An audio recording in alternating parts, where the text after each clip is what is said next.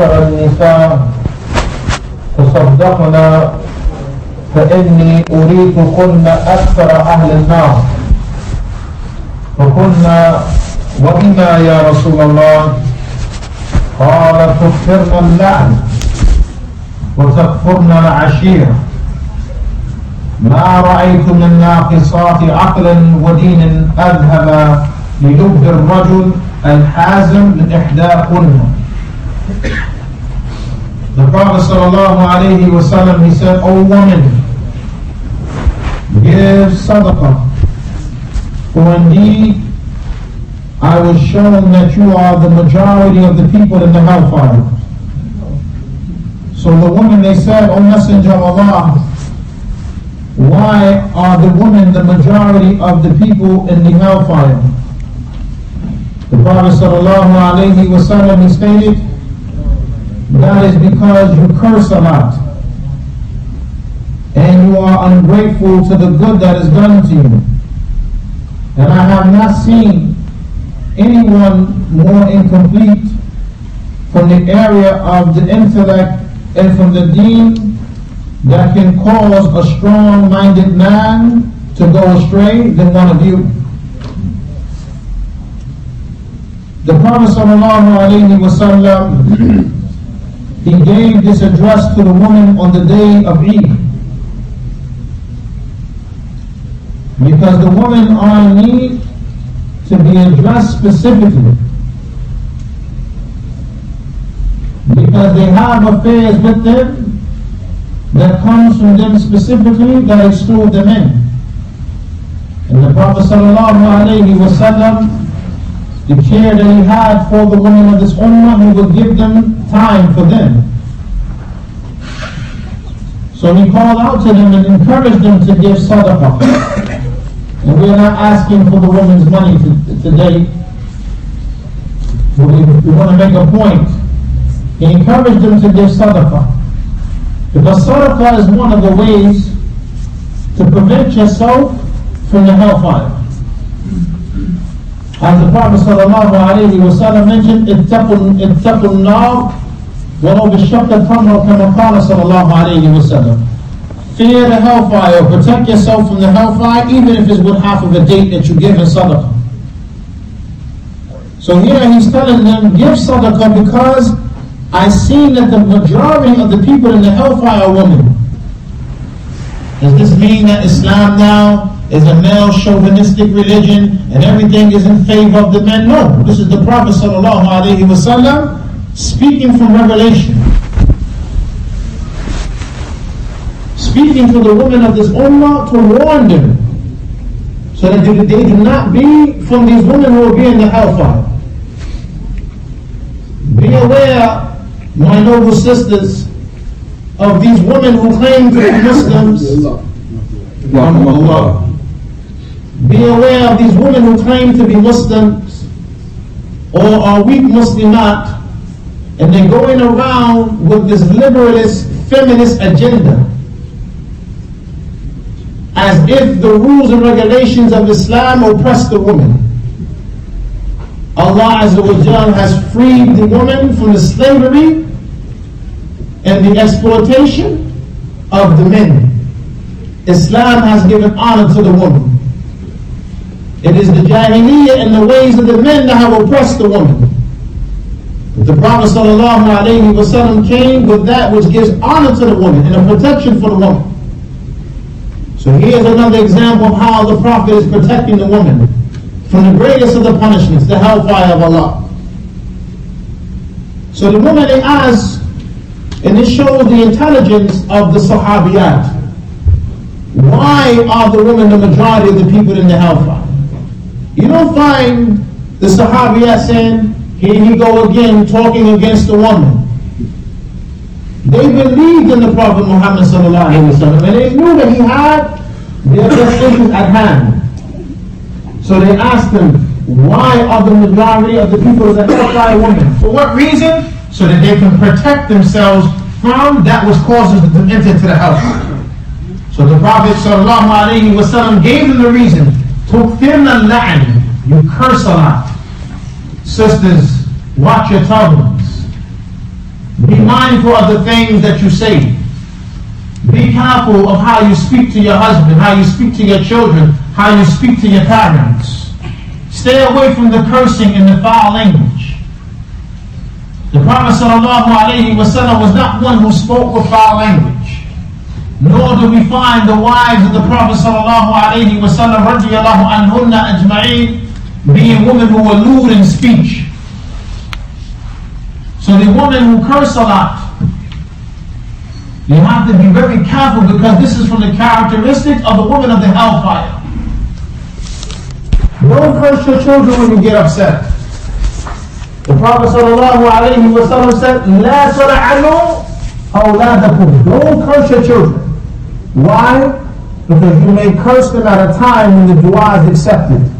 And then now Allah accepts that dua against your child, and your child becomes cursed. Be careful. Don't curse your husbands. Don't curse your parents. If you see something from them that you do not like, وَذَكِّرْ فَإِنَّ الذِّكْرَ تَنْفَعُ الْمُؤْمِنِينَ. Then give the reminder.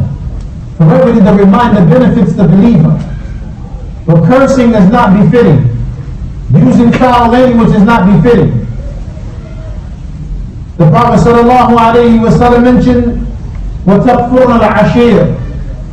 And you deny, you are ungrateful for the good that is done to you. Meaning by way of your husbands, who go out of their way and put forth great effort to provide for the family. This is something that you have to acknowledge and recognize and commend. No man is perfect. No man is free from error. Every one of us from amongst the men, we have mistakes. But that doesn't give the justification to be ungrateful to your husbands for what they do for the household. Allah Azza wa Jalla mentions الرِّجَالُ قَوَّامُونَ عَلَى النِّسَاءِ, that the men are the protectors and the maintainers of the women. So when the men are fulfilling their duty, you have to show appreciation. You have to be grateful, even for the smallest amount of good. And thank Allah that Allah has not put over you a man who oppresses you, a man who beats you, a man who yells and curses at you, a man who treats you as if you are a woman of the street. Be grateful that Allah has given you a husband who honors you, and who gives you your rights as a Muslimah, and puts you in a position to raise your children upon Islam. Be grateful for that. But the Prophet ﷺ, he mentioned that there are some women, they see from you one thing that they do not like, and they say, مَا رَأَيْتُ مِنْكَ خَيْرًا قَطْ. I have never seen no good from you. SubhanAllah wa bihamdi. A man take care of his family 20, 30 years straight, consistent. He does one thing that she doesn't like, everything out the window. This type of behavior and mannerisms are inappropriate, because it causes the woman to go to the hellfire. How are you going to throw away the 10, 20, 30 years of good, the overwhelming good, for one thing you don't like, two things you don't like, three things you don't like? The man prays 5 times a day. The man is chaste. He's not out there sleeping around with women committing adultery. You don't appreciate because he made you upset. مَا رَأَيْتُ مِنْكَ خَيْرًا قَطْ. I have not ever seen any good from you. Or the man, he decides he wants to take on another wife, which is his allowance. Allah has given him the right. You're getting your rights. The man wants to marry a second wife, a third wife. مَا رَأَيْتُ مِنْكَ خَيْرًا قَطْ. Same man who paid for you to go to Hajj. مَا رَأَيْتُ مِنْكَ خَيْرًا قَطْ. Same man who paid for you to go to Umrah. Same man who paid for your parents to go to Hajj and go to Umrah. مَا رَأَيْتُ مِنْكَ خَيْرًا قَطْ. Then you storm out the house with the jilbab he brought and the shoes he brought. Then you go and get into the car and drive that he brought. مَا رَأَيْتُ مِنْكَ خَيْرًا قَطْ. اتَّقِ اللَّهِ. Sister, you have to fear Allah subhanahu wa ta'ala and be grateful for the good. And if there is some error coming from your husband, then correct him with the correct mannerisms. Correct him with hikmah. Use wisdom in correcting him. Correct him with gleam, gentleness, thrift, kindness. This is how you correct your husband when he does wrong. The Prophet sallallahu alayhi wa sallam, he said, إذا صلت المرأة خمسها وصامت شهرها وحفظت فرجها وأطاعت زوجها قيل لها ادخلي الجنة من أي أبواب الجنة شئتِ. That's the bushra for you, my noble sisters. When the woman prays her 5 daily prayers, not on the phone all day, wasting time in front of the TV, watching things on the phone and internet, wasting salat, go in and go out, no prayer. No, woman prays her 5 daily prayers on time, and she fasts her month, meaning Ramadan, and she preserves her private parts. She don't have no boyfriends. She ain't sleeping around. She preserved herself for her husband alone. She's like Sarah, alayha salam, when her Ibrahim passed through that land, and that tyrant king, he wanted to speak with her. What did she say? Oh Allah, indeed, I have kept myself chaste and preserved my private parts except with my husband. Do not allow this tyrant to get hold of me and to commit zina with me. And after she made that dua, what happened? The man, he fell down and started to go through seizures, to the point that he said, get this woman out of here. This is a shaytana you brought here. She wasn't a shaytana, she was a muhsina. She was salihah, righteous, good woman. She was chaste, and Allah Azza wa Jalla protected her. These are the examples. Aisha radiallahu anha, the munafiqun, they started that slander that she slept with the sahabi. But Allah Azza wa Jalla sent down revelation declaring her innocent. This is how the woman have to be, preserving your private parts. It is not worth you sacrificing your religion, sacrificing your relationship with Allah, sacrificing and destroying your family for a small temporary time of pleasure. How long is that relationship going to be with that kafir that you're sleeping with, or that criminal Muslim man that you're committing zina with? How long is that going to last? You hear about Muslim women married, having boyfriends,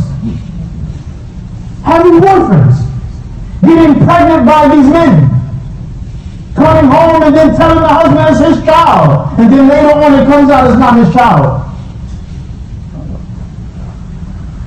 And what does this come from? The lack of the fear of Allah subhanahu wa ta'ala. The society, the evil and wicked friends, the poison that you are putting into your heart, that you're looking at from these programs, and other than that. This is where this garbage is coming from, corrupting the minds of the woman. And some of the women, they're going out into the workforce, and they don't even have to go out into the workforce, but they go out into the workforce, and now they're mixing with these men, and then these men will have these slick, sweet talking, corrupt the woman, and encourage her and deceive her to give up her chastity. The Prophet sallallahu alayhi wa sallam mentioned this because this is important. وَحَفِظَتْ فَرْجَهَا, she preserves her privates. وَأَطَاعَتْ زَوْجَهَا, and she obeys her husband. The obedience to the husband is an obedience to Allah. لا طاعة لمخلوق في معصية الخالق. There is no obedience to creation and disobedience to the Creator. If your husband commands you to do something wrong, you don't listen. But if he commands you within the realms of Islam, it is upon you to obey your husband in that which is good.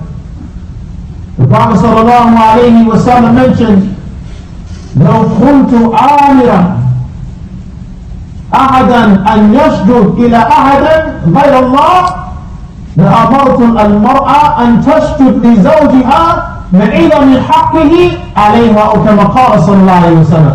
if I was to command anyone to prostrate to anyone other than Allah, I would have commanded the woman to prostrate to her husband for the great right that he has over her. And this is when Mu'adh ibn Jabal came back from Sham and he prostrated to the Prophet. The Prophet said, "What are you doing? Get up."